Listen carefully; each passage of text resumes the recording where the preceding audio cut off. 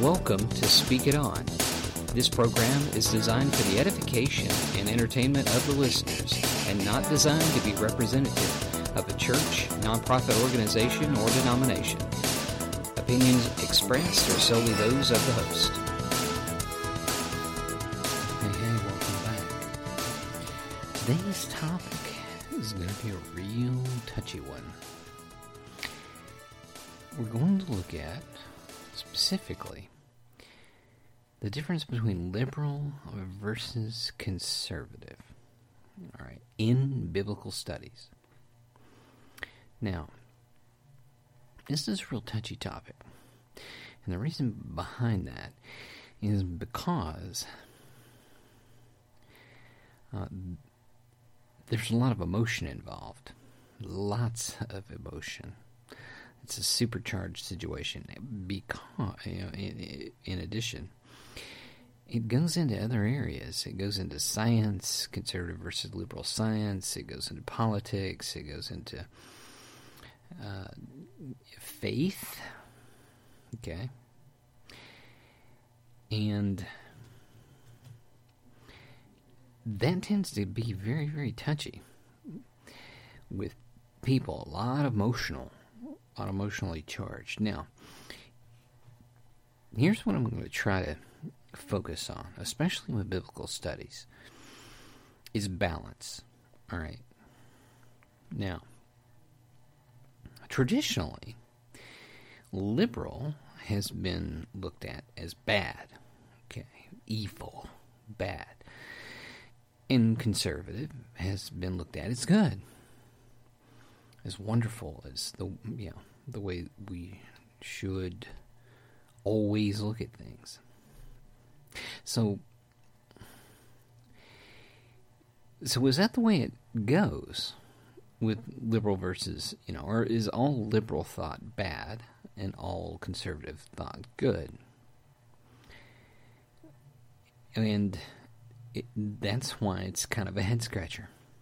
Now, some people the conservative would tell you, no, it's not a head scratcher. This is the way it is, and this is the way it is, and this is the way it is. So here's the complication. In some ways, liberal tends to look at the person more. That's why the word humanism is really, really looked down on in modern society, especially when you link that word to secular humanism, because then you're thinking, okay, not only do you have an atheist, but somebody is letting the human get away with anything they want. On the conservative end, they're very focused on rules, the rule of law and things of that nature, which is important, okay? I mean, I'm not knocking it. I'm just saying. Now, what does that mean in biblical studies? What does that mean when you're looking at the Bible? Because you've got liberal translations and conservative translations, and you've got liberal theologians, and you've got conservative theologians, things of that nature. Again, trying to emphasize balance.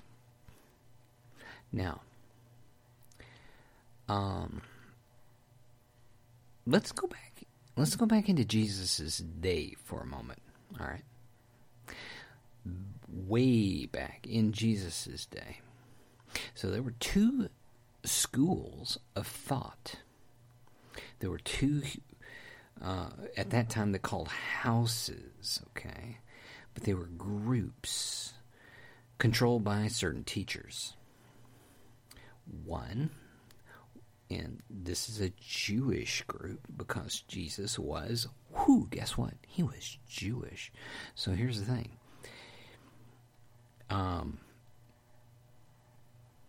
There were two Jewish groups. One was the house or the teaching or the school of Shammai. Now, Shammai at that time was considered very conservative. Now, you're thinking, well, what do you mean by conservative? What does that mean? Well, there are two stories. One story is that there was a Greek who was very fascinated with Jewish faith and asked Shammai, would you please teach me the Torah? But I want you to teach me the Torah while you're standing on one foot. Because he was trying to say, okay, I want the short rendition. Well, Shammai, according to tradition, took a rod and beat that dude until he left and ran his rear end off. All right. So that was Shammai. Super conservative. Okay. So then this guy goes to Hillel. Now, Hillel should ring a bell with people who know a little bit about Acts in the book of Acts, because Hillel was the granddad of Gamaliel, who was a Jewish teacher who taught Paul, the apostle Saul, okay, in the book of Acts. Now, basically, what Hillel, according to the story, is, and there's various renditions, he stood on one foot and he said, whatever is hurtful to your neighbor, don't do to them.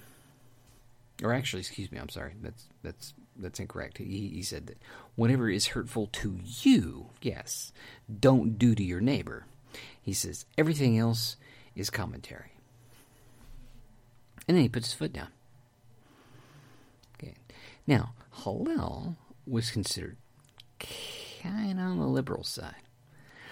And the reason behind that is because he was very interested in the people. Shammai was more interested in the letter of the law, whereas Hillel was more interested in how the teaching affected people's lives. Okay. So, now, by the way, just to let you know, in Jesus' day, the school of Shammai was in its ascendancy. Okay, it was really, there's a lot of disciples, a lot of students, okay, in that particular group. Now, you might be asking, well, okay, but where did Jesus fall? Oddly enough, if you look at the information, and I'm thinking of David Flusser, this a scholar that has gone to the Lord, okay? He was Jewish, Orthodox. He felt like Jesus was more in the center of both of those teachings, because if you go through Jesus's explanations of things, in one instance he'll sound a lot like Shammai, actually, and then another instance he'll sound a lot like Hillel. Okay, so he believed he was more in the center, balanced. Okay. Now, let's kind of fast forward up to today. What does that mean today?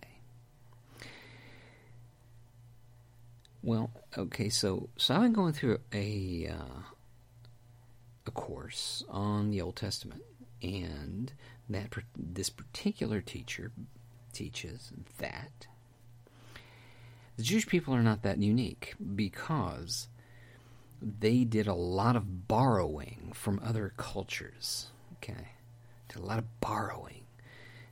One example is there are scholars who believe that the law and the Torah, the teaching of Moses in the first 5 books of the Bible, really came from Hammurabi.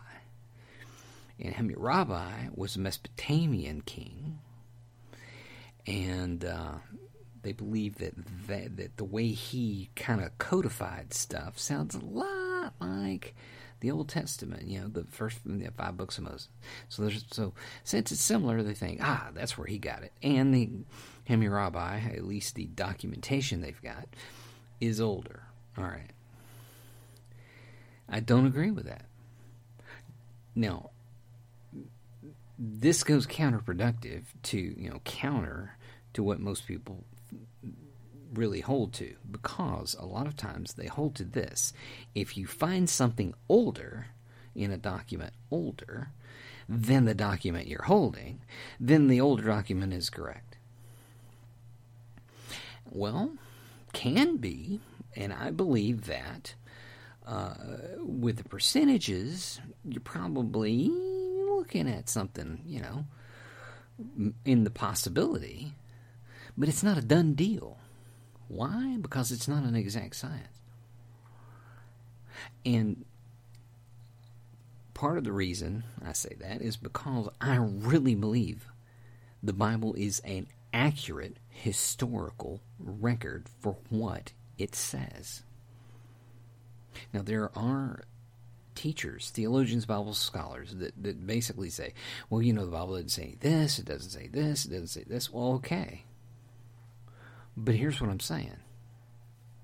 What it reports, I believe, is accurate if you understood what was going on at that point in time. The problem is we don't always understand that because we're missing some stuff. For example, for years, the same Bible study theologians, teachers, and so forth said that Pilate didn't exist. Pontius Pilate did not bloomin' exist. Because, why? Because we couldn't find anything on him. And then all of a sudden, a dedicatory stone was found in Caesarea Maritima, I believe. It was Caesarea Maritima, where was the Colosseum, where Pontius Pilatus dedicates this Colosseum to Tiberius Caesar. All right. The complication I have with some, not all, but some liberal thought processes is that they assume it's wrong first. Instead of, okay, now, I'll be honest. Possibly we're talking about a matter of faith, all right? Because I'm someone who says, I had a personal experience with God. And they're like, what? What are you talking about? That's crazy talk. What, did God come down in like bodily form or something? Or, or were you hearing voices? Do you need some medication? This kind of thing. And here's the thing. No. The experience was very real. At least to me, yeah. But here's the thing. It didn't turn my bloomin' brain off. In fact, I would venture to say that a relationship with a living God turns your brain on. Because you can see, if you have a relationship with a living God, something no one else can on the other end of that stick. Anyway, back to the story. The situation is, it seems like any time you have a situation where you assume it's wrong first, that tends to be a problem.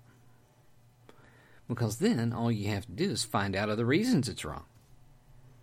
Well, okay, there's not any archaeology that says this, blah, blah, blah, blah, so it must be wrong. Well, no. What that means is you haven't found any archaeology that substantiates it. But that doesn't mean tomorrow it won't happen. And here's the kicker. When that happens, most of those people just blow it off. Oh, well, okay. So we were wrong on that point. Okay, let's go to the next point. And that's just irritating. All right? And it's also academically disingenuous. Because look, maybe you don't want to say it's right first. All right, but at least you can say, I don't know. But most people have these opinions, and they'll side with the fact that, no, this is screwed up. That's the problem I have with higher criticism. But, and now, getting back to the topic, liberal versus conservative, a liberal person will gravitate, not always, but gravitate to the Bible's wrong. The Bible's wrong. If it doesn't substantiate, if we don't have archaeology, if we don't have Polaroids, then forget it.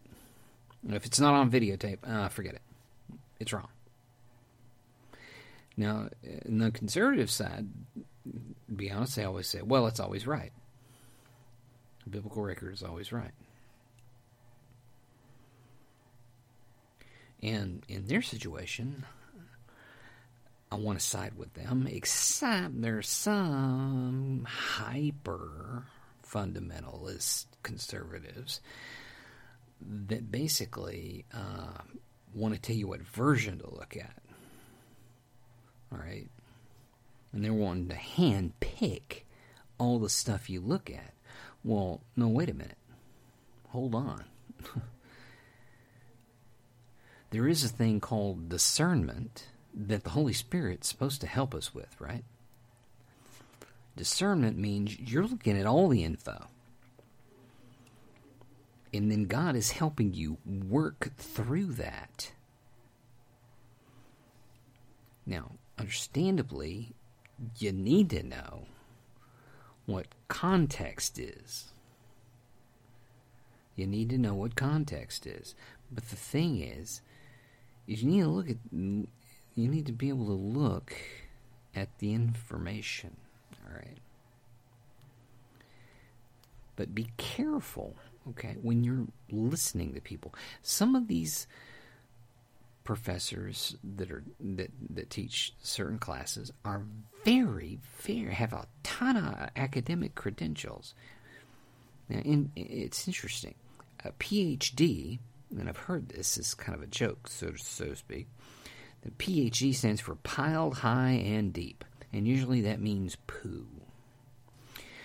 But I got respect for academics because they wrote a 500-page document. Some of these people, 500 pages of research and jazz, and a lot of original. So don't discount it, but you do have to have discernment because some people have some really good information and they got some really screwy stuff too. And you're going to have to say, okay, well, let me set the screwy jazz aside and look at this other stuff.